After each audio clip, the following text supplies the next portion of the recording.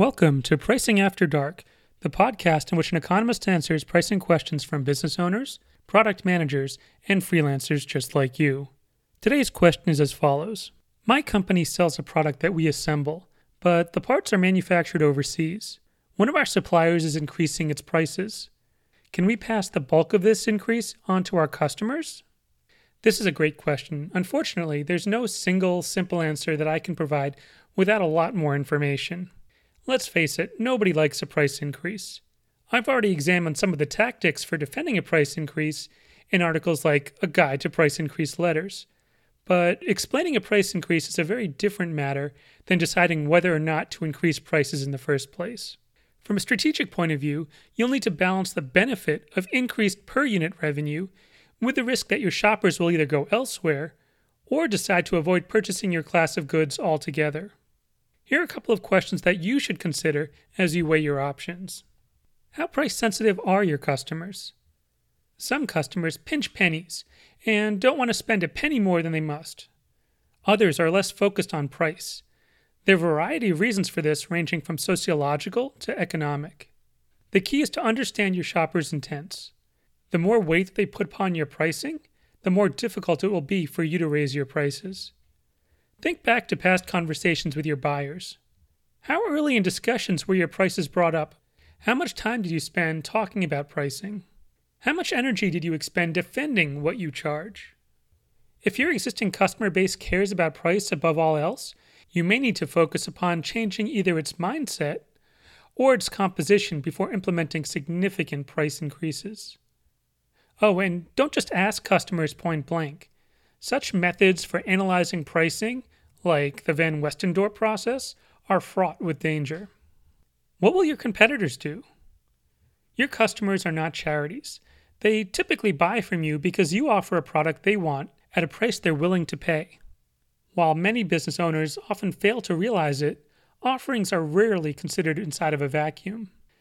Businesses have competitors, each with its own pricing scheme.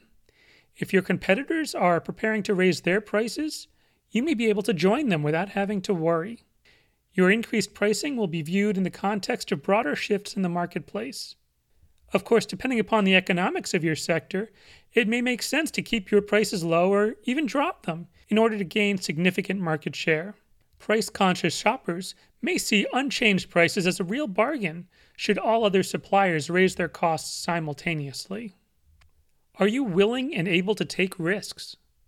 When you raise prices, somewhere between 0 and 100% of your existing customer base will stop buying from you. Although there are always exceptions, the general rule is that the more one charges for a given product, the fewer customers he'll be able to attract. So the question is, how much of your customer base are you willing to risk? For some businesses, the answer is none. Vendors with little in the bank to weather the storm may not be able to take on the risk of alienating even a single customer. Sure, keeping prices constant in the face of rising costs may lead to financial ruin in the long run, but firms with few dollars in reserve may have little choice. Even firms flush with cash may find it in their interest to keep their prices low. Firms that sell suites of products may find it worthwhile to maintain the prices of loss leaders. One can look to Las Vegas casinos to see this concept in action. Managers comp high rollers left and right. Do you think that a gaming establishment's managers care if they lose money on food when such freebies attract gamblers who lose money by the boatload? Do you have a strong reputation? I've mentioned this fact before, but I don't like to buy products from Amazon, even when their prices are the lowest around. In short, and you can read more about this on my website, I believe that the firm is fundamentally untrustworthy and that what they send isn't guaranteed to be what I ordered. In other words, when I spend my money, I'm willing to spend a little more to buy from firms that I can trust. No matter the industry, but especially those involving safety or frequent litigation, buyers tend to be willing to spend higher sums of money in exchange for risk reduction.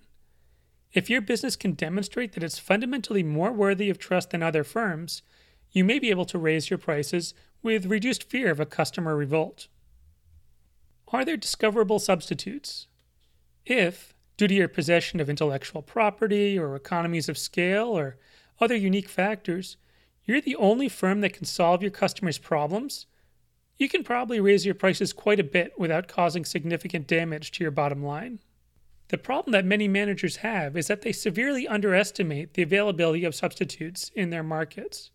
Sometimes substitutes look quite similar, but sometimes they take on very different appearances. A train company may believe that there are no substitutes for its cargo delivery services, only to realize far too late that trucks, aircraft, ships, and bicycles exist. The easier it is for customers to identify and transact with firms offering these alternatives, the more likely that they'll leave you when price increases are introduced. Of course, if your product is fundamentally superior in a way that is important to buyers, these effects will be lessened, or possibly even eliminated. A person who needs a package delivered across vast distances in a hurry would always select air transport over any alternative. Transporting the good by ocean vessel or train would simply prove far too slow for his needs. This reasoning assumes, of course, that the customer understands the relative speeds of transportation options. Many buyers are not as well informed as one might think. Are you eligible to make trade-offs? Far too many firms see their products as fixed in terms of quality. If the cost of your inputs are increasing, perhaps you can increase the product's quality to lessen the pain of a price increase. Many consumers wouldn't begrudge a firm for charging more when the quality of its products has also increased. Asian automobile firms demonstrated this lesson brilliantly in the 1980s. Although early models were inexpensive, quality standards were nothing to write home about. As the manufacturers were able to build better vehicles, they were able to raise their prices accordingly. Are you a vendor to a monopsony? The fewer buyers you have, the less power you have to increase your prices.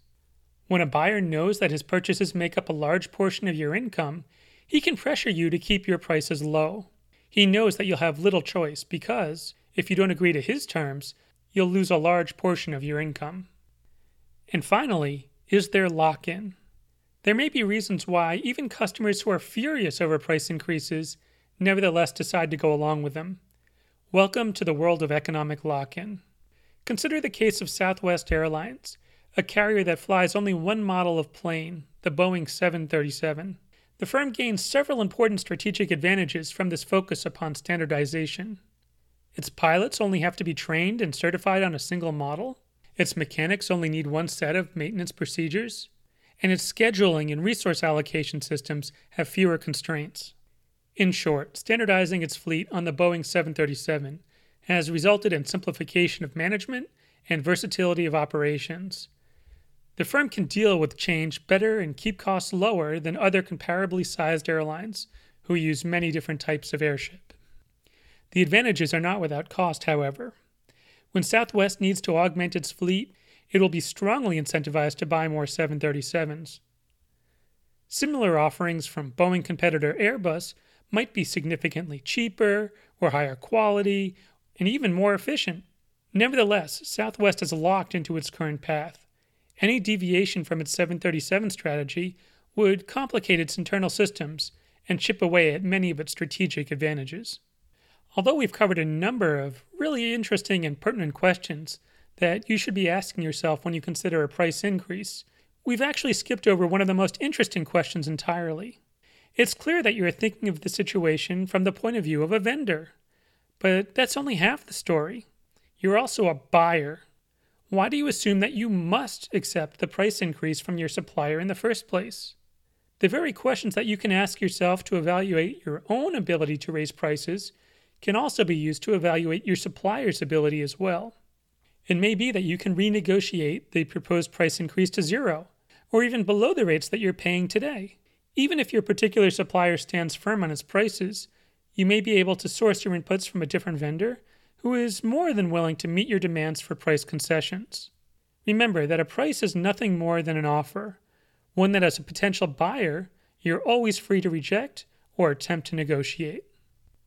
Thanks for listening to Pricing After Dark. If you'd like to learn more about pricing, monetization, and how your business can improve its profits, head over to my website at taprun.com. You can subscribe to my free email course, read through my writings, and even contact me for a consult.